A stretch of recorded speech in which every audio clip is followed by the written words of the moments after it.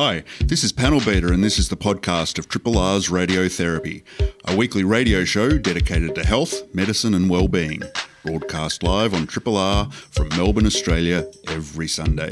Hope you enjoy the podcast and feel free to get in touch with us via Radiotherapy's Facebook page. Hi, everybody. Hi, Dr. Nick.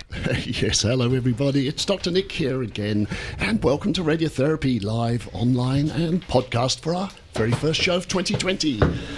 First, a big thank you to our fishy friends from Radio Marinara for the last hour of aquatic awesomeness, and I look forward to having your company here and for the next hour here on 3RRR 102.7. Well, it's been quite a start to the year, hasn't it, with some appalling bushfires ravaging the country, rain and hailstorms wreaking further havoc. And if that's not enough, we now have a new virus that's already on these shores. But the good news is, we're back. So settle back and keep us company for another hour here on Radiotherapy. And keeping you company here in the studio, we have our resident scientist, researcher and psychotherapist, Prudence Dear. Welcome back to the studio, Prudence. Hi, good morning, everyone. Here we are. It's lovely. February. Yeah, beautiful month. Nice to have you back. And next to her, we have our no longer medical student, but now fully qualified and bleary-eyed from countless hours on the wards, Misdiagnosis. Good morning. Thank you for having me. And Misdiagnosis, is that still the right name for you in your new role? Look, I think I might stick with misdiagnosis, especially after I made a referral to one of the infectious diseases physicians a couple of days ago for something that I was like, oh my goodness, I saw something on the results page on one of the patients I was looking after. I thought, oh my goodness, they're infected with this thing in their urine. I need to get some advice. And I called up the infectious diseases physician. So thank you so much for taking my call. Just wondering if I could get some advice on this patient. And he took one look at it and he said, how many hours have you been working now? I said, oh, I think this is 12 hours in. He goes, yeah, because you're looking at her results from 2018. Okay. So maybe we'll stick with misdiagnosis for now. Let us know when that changes. And keeping the whole show on the road, the man who can manage all the knobs and buttons and intelligent comment all at the same time. Welcome to the dulcet tones of Panel Beater. Hey, Dr. Nick and everybody. Happy New Year. I reckon Misdiagnosis is a great name. Yeah. We've got Malpractice in the extended and that hasn't changed despite decades. No, that's right. Actually, I'm really, really excited about today because as trivia nerds will already know, it's a palindromic date. Because today is 02/02/2020 and it's super special because it doesn't matter whether you're in America or Australia, anywhere in the world, it's still palindromic. It doesn't matter where you put the month or the day first. Does that excite you people? Oh, so exciting. I wish I'd known. I've wasted hours today. I would have prepared. Exploited that. And so then the next trivia question is, when was the last universal palindromic date? Oh, judging by the excitement in your voice, Dr. Nick, I think you're about to tell us. It was the 11th of November, 11/11. Oh, wow. So there you go. These are the important things that you learn on Radiotherapy. Absolutely. Apart from palindromes, in today's show, Prudence Dear will be helping us think about the bushfires and what the associated loss and trauma can mean to people and what we can do to help. Misdiagnosis will be giving us an update on the coronavirus, and later in the show I'll be looking at a new paper in the Medical Journal of Australia which says we overscreen and overtreat a number of common cancers. But first, some news. This is a podcast from Triple R, an independent media organisation in Melbourne, Australia. To find out more about Triple R or to explore many more shows, podcasts, articles, videos and interviews, head to the Triple R website at rrr.org.au. Prudence, you've got some very important news for us today. Well, it's February, and February each year is Ovarian Cancer Awareness Month. So if you don't know much about ovarian cancer, now's the time to kind of get across it a little bit. So, look, we know that this is a condition that affects roughly 1,500 women a year are diagnosed with this disease, and the outcomes are really quite poor and have been for some time. In fact, they've really not really improved. I mean, we've got much better surgery. We have specialist surgeons who can deal with this type of cancer. Chemotherapy is a kind of the main line of treatment after surgery. But very often there's a recurrence. And in fact, I think I'm just looking at some stats right now. 70% of patients will actually have a recurrence, which means that the disease was never quite eradicated originally, and the cancer spread. So let me ask you the controversial question. We know that ovarian cancer is a beast of a disease. It's very hard to treat. We also know that early detection actually probably doesn't make too much difference to the outcome. So why are we asking women to be aware? I think we need to be careful how we perhaps interpret the overall statistics and things. So there is no early detection for ovarian cancer. There isn't a screening test in the form of a cervical smear. For example, cervical smears do not detect ovarian cancer.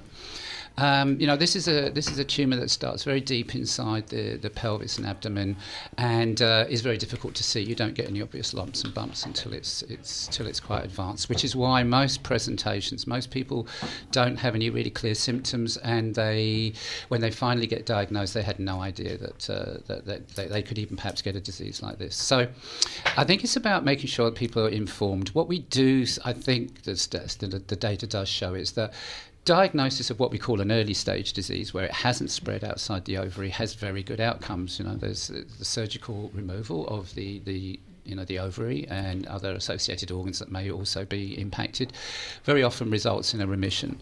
So to say, early detection doesn't work, early detection, there isn't one. There's no mammography type thing.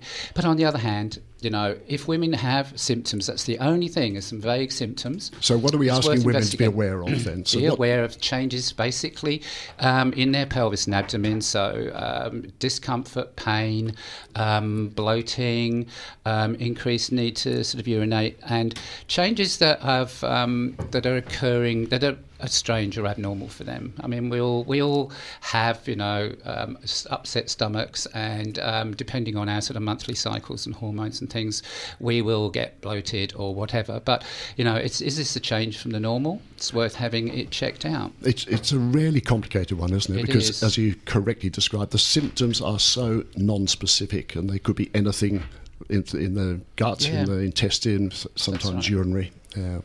But we do, I think, many women do know their own bodies, and I think it's time that, we listen to them and we empower them through giving them the knowledge and understanding that this is something that they could at least have some control over. So can I ask you, Dr. Nick, as a female, if I came to you as a young woman and I said, oh, look, I've been having a bit more bloating than normal, and, maybe feeling a little bit more tired than I have recently, and, I just feel sort of maybe a bit more tired all the time and not quite right, what would you say to me as a young sort of 20-something woman who came in for that kind of consultation? I'd say it sounds like you're a newly qualified doctor. Exactly. And I think this sort of highlights, aside from the medical thing, maybe I'd started a job as an accountant, who knows, it's not necessarily specific to medicine, that kind of stress. But these symptoms can be so nebulous, and they can also be dismissed quite easily as sort of regular symptoms of being a woman. Absolutely. And if you look at the incidence of this cancer really starts to rise after the age of 50. So then we're hitting the menopausal period. So a lot of women are dismissed, by their doctors, who say, "Oh, well, it's menopause." Yeah, I think the point you made, which is the single most important, and this doesn't just apply to ovarian cancer, but people should get to know their own body, and when it doesn't feel right, push. And as you would well know, Prudence, women have a history of going to doctors with these vague symptoms and being brushed off. Absolutely. So it's important that you have to take a stand. Yeah, and it doesn't just apply to this. This is any symptom where you think, no, that just isn't me, needs to be thought about in more detail. So if you need some more information, go to Ovarian Cancer Australia. They're based here in Melbourne. They can provide you with heaps of information. Find them on the web. All right, Ovarian Cancer Awareness Month. A little snippet, because this is good news. Oh, we need some good news on a Sunday morning, don't we? There was a lovely paper published in a journal called Neurology, some American researchers who looked at a stack of older people and their intake of flavonols, these antioxidants that we get so excited about. But I was excited about it because I'm a big tea drinker. And they showed that the group of older people who drink the most tea, at least 3 cups a day, reduce their Alzheimer's risk by nearly 50%. I'm so glad, because I have 2 cups of tea before I even get out of bed. Yes. So that was great. Of course, it's not just tea. I mean, these antioxidant flavonols are in all sorts of healthy foods and plants and stuff, which I also do partake of. And curiously, we come back to our old friend red wine, because there was a benefit in moderate red wine intake. but not forgetting the other impacts of alcohol, which I've covered before, where it doesn't necessarily balance out. Yes, it's so important, this one, isn't it? Because this red wine thing goes round and round in circles. We just love red wine, that's the problem. But we also know that too much red wine is an Alzheimer's risk, so I'm not suggesting that the 3 cups of tea a day should be mirrored by the 3 glasses of wine. But there we are, it's nice to know that our cup of tea and a piece of fresh fruit may be keeping us relatively free from an Alzheimer's risk. We'll be talking to Prudence Dear in a minute about the bushfires and the aftermath just after these. This is a podcast from Triple R, an independent media organisation in Melbourne, Australia. Triple R is listener-supported radio and receives no direct government funding. If you would like to financially support Triple R by donating or becoming a subscriber, hit up the Triple R website to find out how. And now, Prudence, we've been going through these hideous bushfires. I mean, just the most extraordinary, destructive stuff happening out in rural Victoria, New South Wales and other parts of Australia. Absolutely. Huge, massive impact on people. Tell us a bit about your views on this. Look, I mean, it's been inescapable for the last couple of months, although it's gone a little bit quiet, hasn't it, here in Melbourne at the moment, this weekend, I think. But there has been such a sort of saturation coverage of the fires across Victoria and in particular in New South Wales as well. And I don't think any of us could not have been watching or listening or reading reports about the sort of, the impacts on the front lines of those fires. And I don't know about you, but I've certainly seen what I can only describe as harrowing and terrifying videos of these sort of firestorms running through bushland at high speed, destroying forests and pastures. And, we've seen those aftermath pictures with the blackened trees and dead animals. I think, we've seen the pictures of refugees effectively trying to get off onto boats to escape and, to try and find ways to get to safety. And I think it's not difficult, is it? It's easy, actually, to imagine what the fear and the terror and the intense sense of loss that many of these people are experiencing. Look, and I think it's kind of, the consequences of these events go way beyond the actual physical location. And, I think for those of us in Melbourne, particularly, we've had days of smoke-filled air with harmful air quality, and many people with respiratory problems have been struggling to get through the day, or even whether to go out and do things. I was talking to a doctor who himself was caught in a house fire, so nothing to do with bushfires, but a house fire a few years ago. And he said that the smell of the bushfire smoke triggered really traumatic memories. I'm not surprised. And apparently, tell me if this is right, Prudence, you're the psychotherapist here, but smell is one of the most potent triggers of memory and PTSD risk. I think many people find that, absolutely. Yeah, whatever it is, whether it's the smell of smoke, the smell of perfume or anything like that, the smell of alcohol can trigger. Yeah, I mean, it's got a direct connection straight through to your brain, really, hasn't it? So, anyway, I mean, I guess, that what I was going to sort of say with this, so there's a massive amount of loss that these people are experiencing, but there is also an element that we are witnessing this. So even though for many of us we're not directly involved, we may have family, obviously, who've been involved, but we are kind of watching this almost in a kind of from a detached sort of place through our social media and through our web pages and on the news, it's really sort of like there is this additional trauma that kind of flows from that, I think. And I've certainly been seeing both at work and in terms of my clients as well, how people are being impacted by this, that it's kind of creating almost like a bit of a sense of hopelessness, helplessness. And is this amongst people who weren't actively involved themselves? People who weren't actively involved. I think, those of us who are witnessing what's happening, witnessing the devastation, witnessing the loss of life, witnessing the destruction of our environments, and actually I think a frustration as well around perhaps the political responses to this, perhaps the elements of denial of climate change, and seeing actually young people kind of rising up and attempting to really flag something going on. And this is something I think that's really actually affecting our kids in particular, that they've got a future, they're looking to that, and they're really wondering now, actually questioning what their future is going to look like, because it's seemingly changing. So anger, frustration, withdrawal, anxiety, depression. I mean, we could keep going on this list of mental health conditions. It sounds a bit like the list that's always typically associated with bereavement. Absolutely. I think bereavement, loss. This is sort of a grief reaction, and you can have a grief reaction to sort of losing your future or losing what you think is the way the world is for you right now. I think most people are being affected by this. So one of the things I'm sort of flagging is, if people around you, maybe your family, are a little bit withdrawn or have gone quiet, or the kids are sad, or they're becoming rebellious, or they're becoming angry.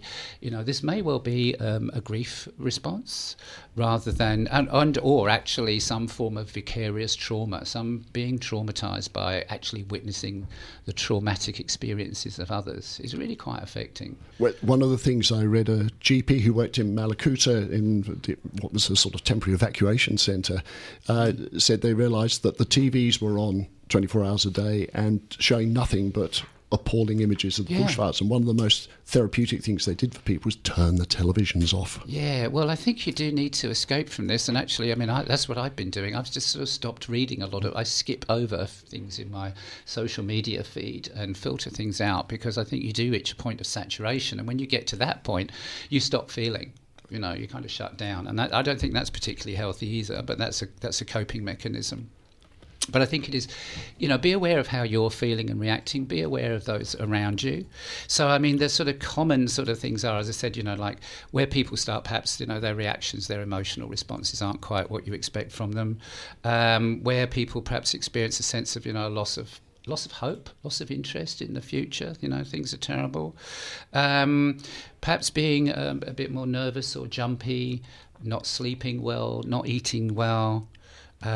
More sort of, panic attack type things, anxiety, severe anxiety, or all sorts of things. And one of them is a sense of guilt, that I'm in the city or whatever. I'm not actually directly impacted by this, but I'm watching my fellow humans somewhere out in the bush, my fellow Aussies, struggling to survive, literally. It's interesting you say that, because while the bushfires were raging and all this appalling stuff happening, I realised the most difficult thing I was facing was that the ice making machine in my freezer had broken. There you go, that's right. And I thought, this is just ridiculous. I'm slightly stressed about the fact that my fridge isn't working properly and there's devastation happening all around me. So, that's it. We've, in so many ways, we've got it easy. And can I ask if we see friends, family members responding, perhaps not in the, sort of more severe spectrum of anxiety attacks, but in the sort of milder range of symptoms, not sleeping as well, maybe feeling a bit downcast, a bit hopeless, what should we do?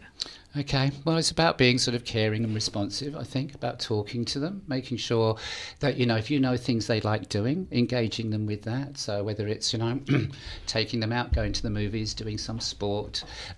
Doing things that, kind of get your routines back. So, and, there's nothing better than fresh air and a little bit of sunshine every day to raise your spirits. And I think, things that help relaxation, so encouraging people perhaps to join you in going to yoga or doing some meditation. Those sorts of things, I think, really. It's just, and acknowledging that this is okay, this is a normal reaction to a quite traumatic set of events around us. If people, though, are actually sort of, looking like they're more severely impacted by that, then I think, try and get them to talk to somebody, either a therapist, call Lifeline or Beyond Blue, and actually talk to somebody and get some help. Go to see their GP, talk about what's going on for them. In the spirit of laughter is the best medicine, Radio Marinara's own Bron Burton is pulling together a fundraiser for Gippsland Emergency Relief Fund, comic relief, and this is on 12th of February at the Thornbury Theatre. Got a tremendous lineup of laughs. Judith Lucy, Geraldine Hickey from the Breakfasters, Tripod, Deborah Francis, aka the Guilty Feminist, and suddenly misdiagnosis was perking up there. Scared Weird Little Guys, and Ivan Aristogueta is on. That's 12th of February, Thornbury Theatre. Info online, and proceeds to Wildlife Victoria and Gippsland Emergency Fund. Right, fantastic. Let's all get along. What a wonderful! That is an incredible lineup of talent. That is completely wonderful. Prudence, I want to ask you, because and there's sometimes this sort of sense that everybody is traumatized and devastated, but there's this concept of resilience as well. And I was listening to a teacher who was asked about, your kids are all falling apart. She said, well, kids come to school and someone says, oh, what happened over the holidays? And said, oh, my house got burnt down and we lost half the stock on the farm. And the other kids go, oh, yeah, is that a new hat? And then they go, yeah, I got a new hat. And they sort of move on.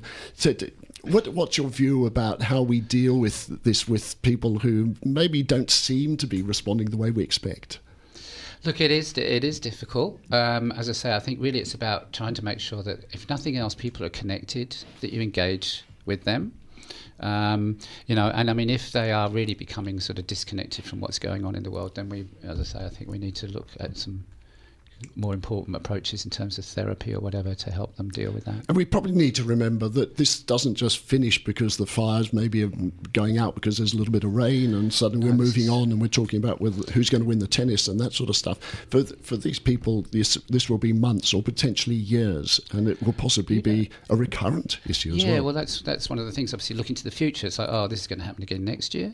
But also any form of grief, like a loss, never actually goes away. Once you've lost something, you've lost it, and that is actually a process of working through what does my life look like minus that person, that environment, that business, and reforming your life in some way in order to keep moving forward.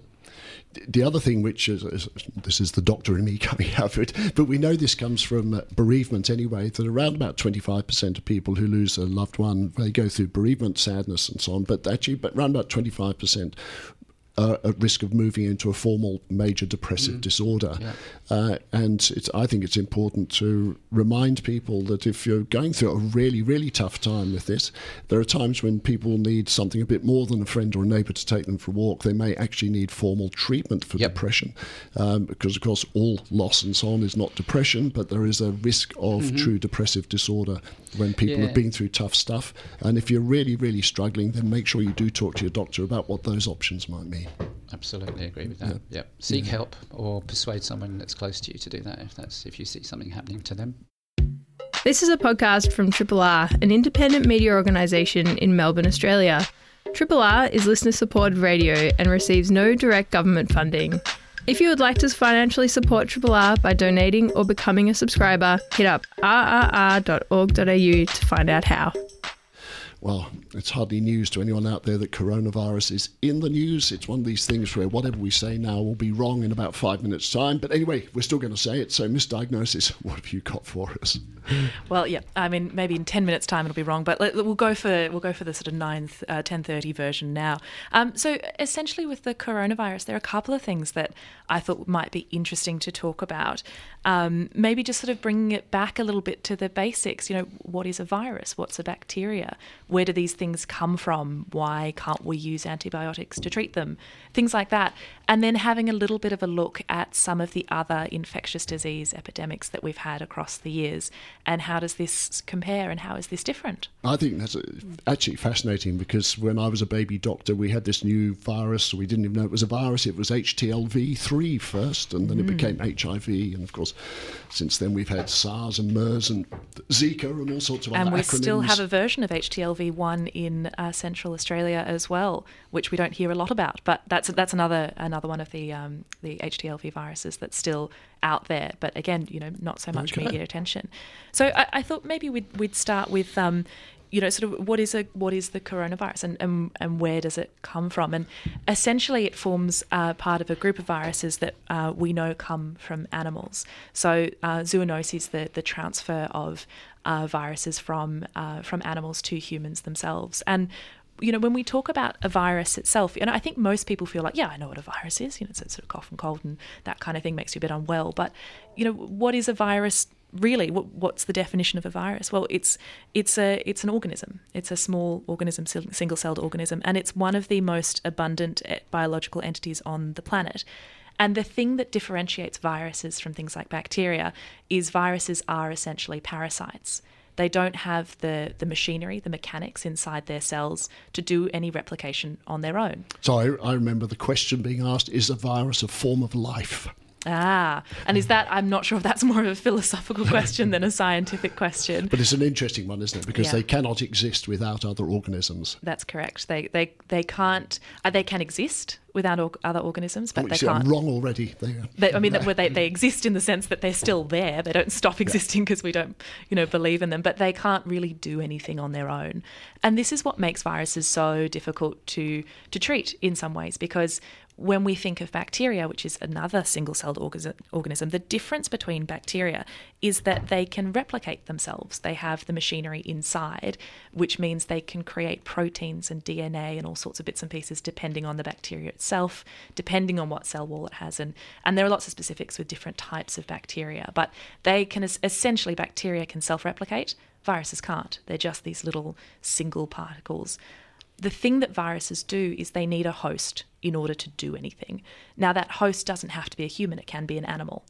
And, as I said before, viruses are everywhere. They are the most abundant biological entity on the planet. So it's not like, oh my goodness, it's 2020, suddenly we have viruses. We've always had viruses. Again, one of the difficult things about viruses is they don't really leave any fossil evidence. Yes.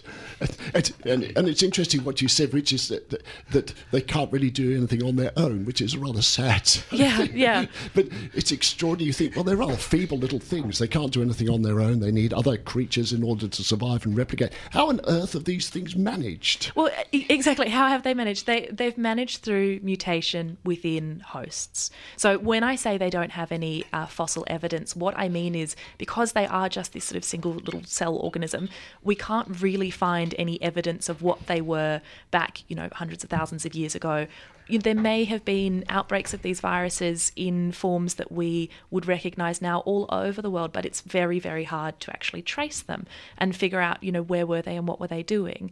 The reason they can be so deadly and the reason we get so worried about outbreaks like this is that when a virus finds a host, whether that's an animal host or whether that's a human host, they can inject bits of their own DNA into the host cell itself. They then borrow the mechanisms in the host cell. So in my cells or your cells, we've got all these bits and pieces that mean that we can heal cuts and bruises. We can, change the lining of our skin, and we cough up all sorts of bits and pieces because our cells are doing all this work inside us.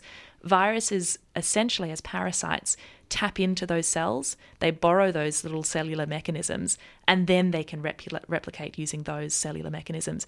Whilst doing so, they can cause a lot of damage as well. So they are quite sort of feeble in some ways. They are parasites. They need someone else to survive. They're actually little swines, aren't they? How dare they take over my like systems? Like the swine flu, yeah, absolutely. And I think, when we think about these things, sometimes, especially in medicine, you think, oh, this is the basics, viruses and bacteria. But you look at some of this stuff and it's very complicated. And I guess sort of one of the reasons I wanted to talk about this is to talk about why, we don't use antibiotics for viruses. So just before we talk about that, you used that wonderful word earlier on, zoonoses. Zoo and then noses, diseases that come from animals into humans. Correct. And so the question to me is, why do some of these viruses suddenly appear? Why do we suddenly get a coronavirus that comes from an animal? Presumably it's been around for a while. Why does it suddenly wander into Wuhan and into people and then across the world?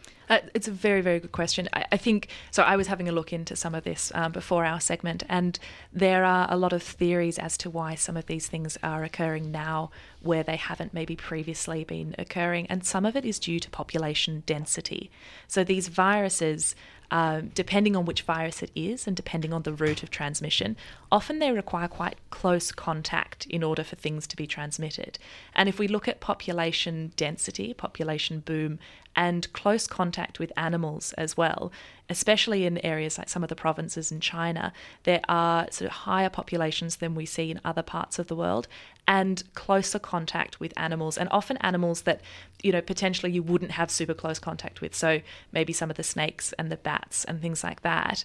And those are the situations where the viruses may be going, like the SARS virus, from the bats to the cats to the humans, because the population is it's living so densely together that instead of those little viral particles just existing in their own sphere, and you never really take much notice of them, and they may then eventually those viruses may no longer exist because they haven't found another host to replicate in.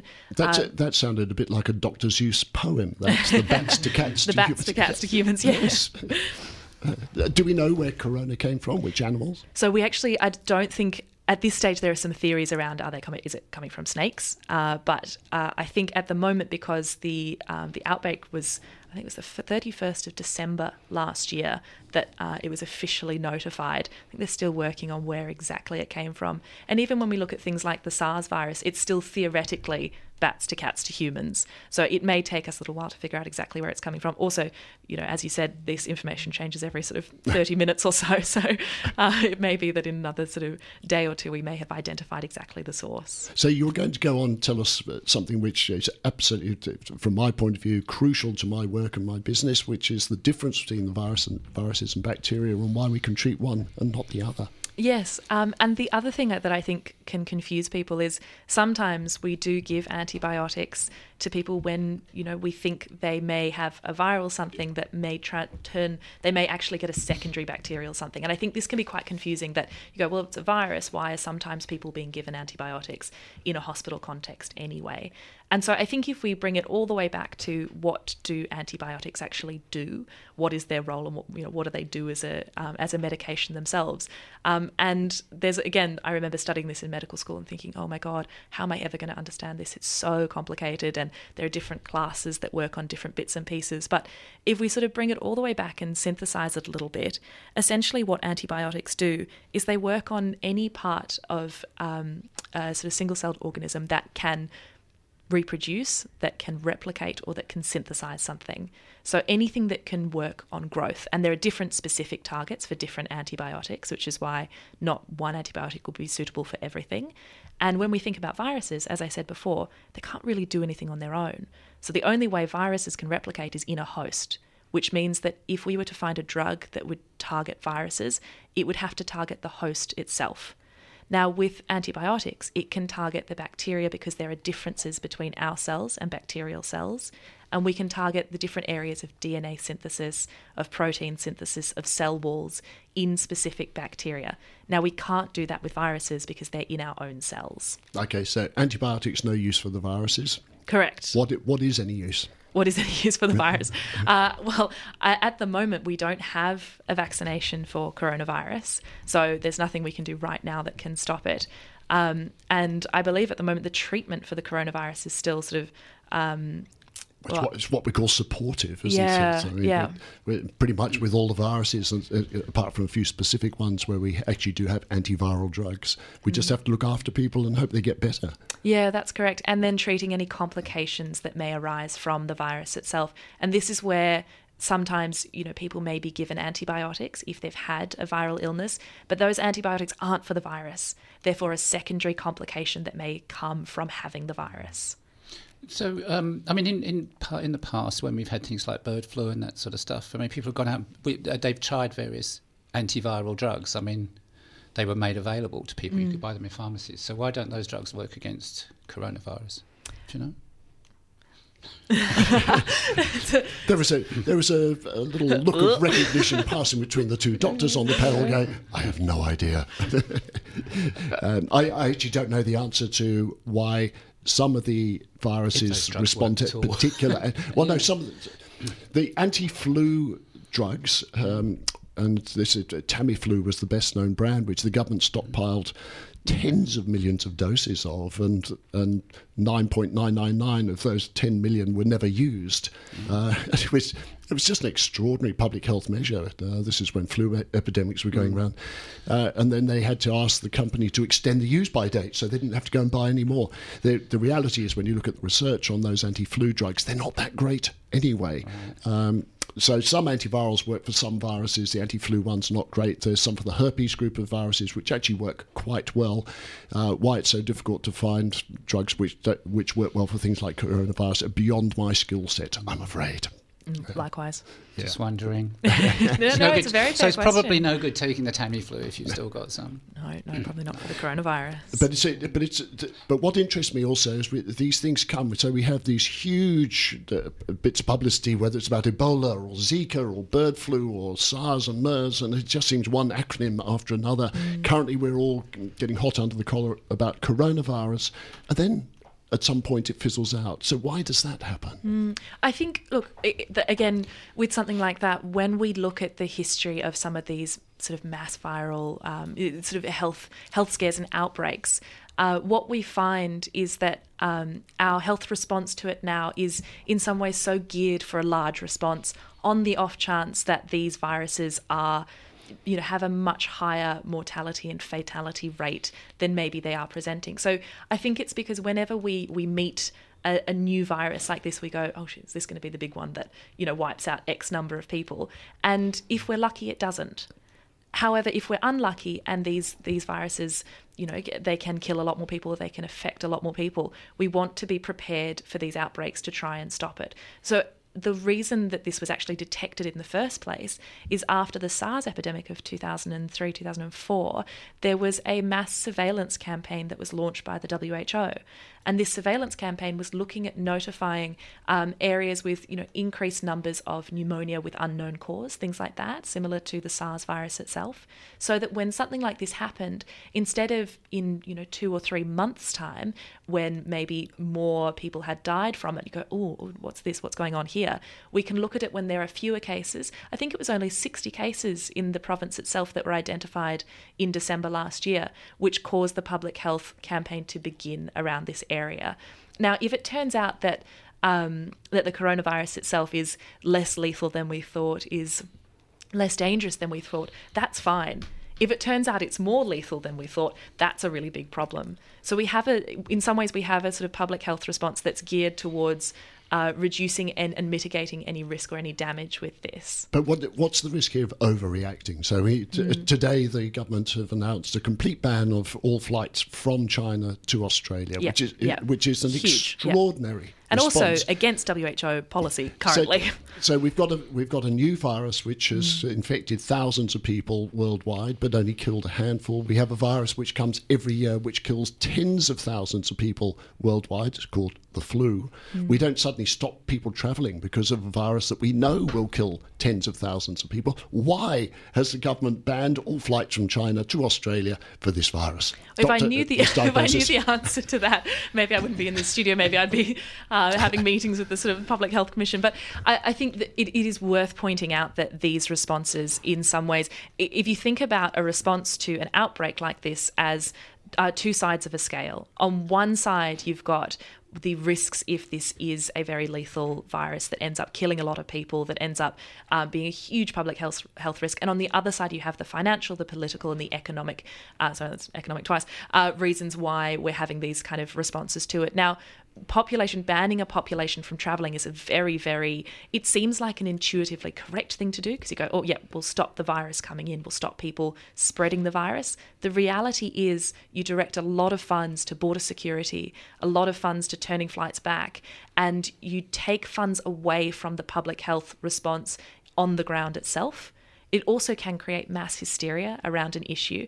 And it's not like people aren't going to, potentially just lie on border security forms. So with the travel ban itself that's been announced, I think, within the last couple of hours, it's if you have been in China in the last 14 days, because the current understanding of the incubation period for coronavirus is anywhere between 12 to 14 days. So they're saying if you've been, 14 days ago, you're probably fine, you can come in. If you've been there within 14 days, you cannot come in. Now, what's to stop people going via another airport and lying? I don't know. There may be other things that are in place. But if that is the case, and then we have people entering the country who have potentially lied on border security forms, how are we supposed to track the spread of this illness? And if we have people entering with incorrect information, it can really hinder the public health response to figuring out where are these diseases coming from, in what quantities, and how do we actually safely track and stop this? Okay, Scott Morrison, I hope you're listening to Misdiagnosis here for some useful advice, and it's accurate now, and probably in 2 hours' time it'll be completely wrong because everything will have changed yet again. Coronavirus, wow, what a vexing question that one is. This is a podcast from Triple R, an independent media organisation in Melbourne, Australia. To find out more about Triple R or to explore many more shows, podcasts, articles, videos and interviews, head to the Triple R website, rrr.org.au. my attention was drawn by the Medical Journal of Australia, which is always my bedtime reading, of course, because there was an article about screening for cancer, which is something which we do all the time in primary care, and it was saying perhaps we're overdoing it. And I thought, what are we talking about here? And the phrase that was at the start of a discussion in this article said, an obsession with early detection has created a public health crisis of almost 30,000 cancers overdiagnosed in Australia each year, says one expert. And I thought, wow, that's a pretty big statement, 30,000 cancers overdiagnosed every year. So when we had a look at this, they were talking about 5 particular cancers, and the 3 which I'm not really going to focus on because I think they're a different question really, are melanoma, thyroid and kidney. But the 2 that they were really talking about were breast and prostate. And the reason I'm interested in those is because they're both cancers for which we talk about screening. Breast, obviously, we have a formal screening program through mammography. And prostate cancer, we have a non-formal but a screening program sort of in place. And I say sort of because there's no formal program. There's just advice to doctors about what we should do about prostate cancer screening. And in both of these areas, breast and prostate, there's a question about whether at times we do more harm than good. So I'm looking at my panel thinking when I throw out that slightly controversial statement. Absolutely. Look, I think, we've seen, take mammography as a really good example, and I think we've seen the number of diagnoses of breast cancers of various sorts rise over the years. And mammography has become, increasingly more sensitive in terms of the imaging and things, and so there are, I think, pretty clearly diagnoses of very early stage pathologies in breast tissue, which are then treated either with surgery and then possibly radiotherapy and so on, which are all quite aggressive treatments. And one has to sort of try to understand, well, what was the likely outcome of some of those very early kind of pathologies that we might see, the ductal carcinoma in situ things, which are very kind of localized sometimes. And, is this actually a lethal disease state? Yeah, it's a very, very vexed question, this, and of course it becomes political as well as medical because it's particularly for an old bloke to be talking about whether or not there's a compromise to breast cancer screening is potentially a vexed question. But if you look at raw data, the National Health Service say that overall, for every 1 woman who has a life saved from the mammographic screening program, 3 women are diagnosed with a cancer that would never have become life-threatening. And I think that's a really important figure. I mean, of course, it's crucial to save lives. It's appalling cancer that is so common. And a lot of women would say, well, I'm prepared to go through that chance. I'm prepared to have my or someone else's life saved, even if it does mean some people have to go through unnecessary treatment. But it's quite a figure, isn't it? For every life saved, 3 women will have treatment for cancers that would never have killed them. It's like a kind of over-treatment, really, isn't it? Like we rush in, and I think partly perhaps because there's, cancer is still the big C. It strikes fear into many. So the idea, if you get a cancer diagnosis, is you've got to have it treated. So I was talking to a youngish woman, so she was in her late 40s, and she had had some surgery on her breast for completely incidental reasons. They found a little bit of cancer in the lobes, for instance, so that this is a very vexed question, and it has torn her apart. For 2 months since then, she's been in a state of abject terror because she's been told she's got some cancer in her breast. And the advice is, we may not have to treat this. It may not matter. And the advice has also been, maybe you need to have both your breasts taken off. Irrevocable surgery for a young woman. It's about risk, and risk is about trying to predict the future, and actually we're not that good at doing that. So we go through the same, return more my territory for the older bloke. So prostate cancer screening has been a vexed issue in the profession for a very long time. And men come in and say, well, I want to have my prostate checked, doc, and what we're told is we're supposed to say to them, oh, well, there's some risks and there's some benefits, and we're supposed to give them all the figures and let them make up their mind. And the number of blokes who look at me and said, I have no idea what you're talking about, doc. If you don't know what to do, how am I supposed to make up my mind? Yeah, look, and I mean, again, it comes down to we've got tests that, like there's a blood test, isn't there, PSA? And again, we seem, as patients particularly, to have immense faith in these tests. If it's a high level, it means I've got a cancer, and if I've got cancer, it means I need to have it treated. Whereas actually, again, these are highly variable, they're not particularly accurate, and the risks of a lot of these tests is anyway to get more false positives. If you get a false, negative, you don't even know you've got the cancer, but you get these positive results, and it's then, well, what do you do about it? And we know that prostate cancer takes a very long time, in many cases, to develop. And I'm going to do a perfect thing for radio here, which is show a piece of paper. Yeah, it's in colour, by the way. You're really showing your age now. No, I did very well. Hold it up to the microphone. Hold up. But the reason I've got this is because it's a beautiful illustration that's used to demonstrate the risks and benefits of prostate cancer screening. It says if you screen 1,000 blokes and you compare it to people who are not screened, you will probably save one life per 1,000 from prostate cancer. And then there's a huge number of coloured bits and pieces, which are all the harms that will come to the people who are found to have indolent cancers that probably wouldn't have mattered and are treated anyway. So can I ask, Dr. Nick, so you're talking about things, you're using terms indolent cancer, a little bit of cancer, a bit bigger bit of cancer, some cancer that won't matter, some cancer that will matter. I think this is one of the really complex areas when it comes to detection and comes to screening. What does it mean to have a little bit of cancer, an indolent cancer, versus a cancer that may be really serious? And that is such a great question, because this word, as you correctly said, Prudence, the C word, cancer, you can't use that word and then expect someone to listen to all these other... Or to hear the next thing you say. Because all they've heard is the word cancer. And there's actually been a move to try and rename some of these forms of what we in the medical profession called indolent cancer. I would sometimes refer to my children as being indolent. It means lying around, not doing enough, not helping in the house. Cancers can be a bit like that. So they can sit around in the body and they don't do much, and they're a bit of a pain to have there, but they don't actually get in the way very much. So what is a cancer? So, for goodness sake, misdiagnosis, I'm going to throw that question straight back. You would have been taught, what is a cancer? How do you define a cancer? Go. Well, look, I'm probably going to have to re-Google the definition of it. I feel like at the moment my role sort of centres more around paperwork than it does around actual medicine. But my understanding of cancers are normal cells within the body that have mutated to do things that they shouldn't do. And the thing that is the most dangerous about cancers is when they spread to different areas of the body and they can take over. And the problem with cancers often is, sometimes it can be what they secrete. They can make little hormones and things. And sometimes it can just be the space that they take up, which pushes on other structures and can cause lots of things like if you have a cancer in the brain, it can push on other things and stop your brain functioning normally. But the important thing, and that's a beautiful and eloquent explanation of what a cancer is. Thank God I didn't have time to answer that question.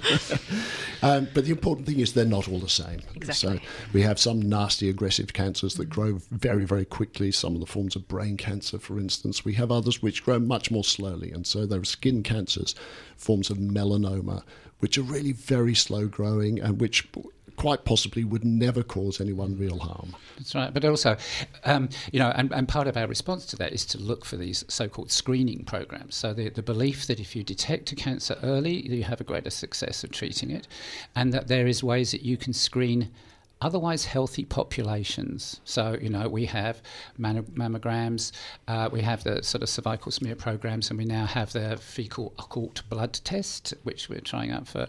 But it's applied to particular populations. And probably so far out of those, though, it's like, how successful are they? I think we know that cervical cancer screening is actually effective in saving lives. I think when you look at all the data around mammography, it's a bit iffy, actually, as to how good it is in terms of damage versus lives saved. Dr. Nick, can I ask a Joe Public question here? What does a successful screening program mean? Like, is successful screening program one that detects cancer at a particular rate, or is successful screening a program that detects cancer and prevents otherwise a definite death?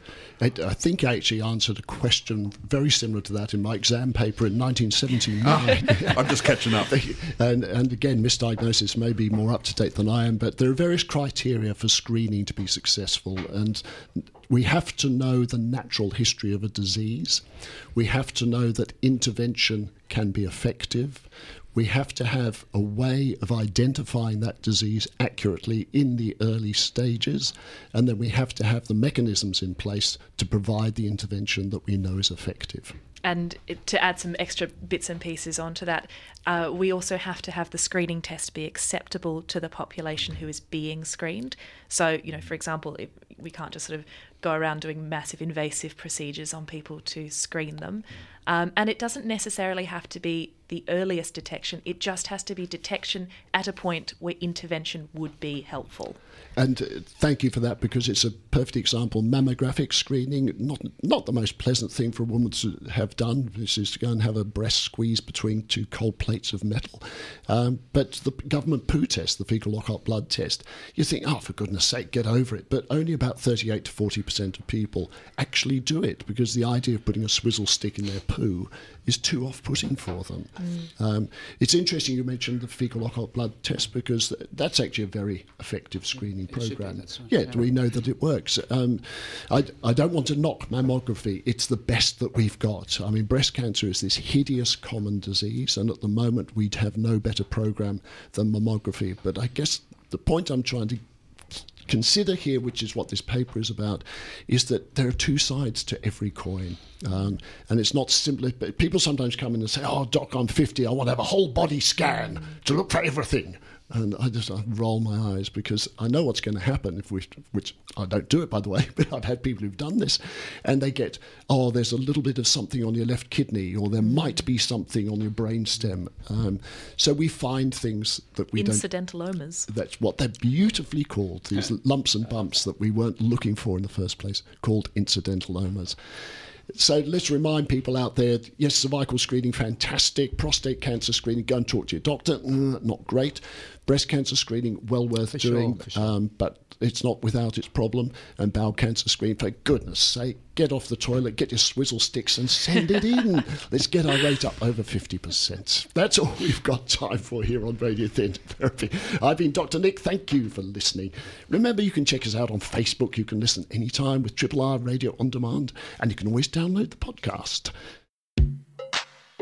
Hi, this is Panel Beater. Thanks for listening to the podcast of Triple R's Radiotherapy, a weekly radio show dedicated to health, medicine and well-being, broadcast live on Triple R from Melbourne, Australia, every Sunday. Hope you enjoyed the podcast. Feel free to get in touch with us via Radiotherapy's Facebook page.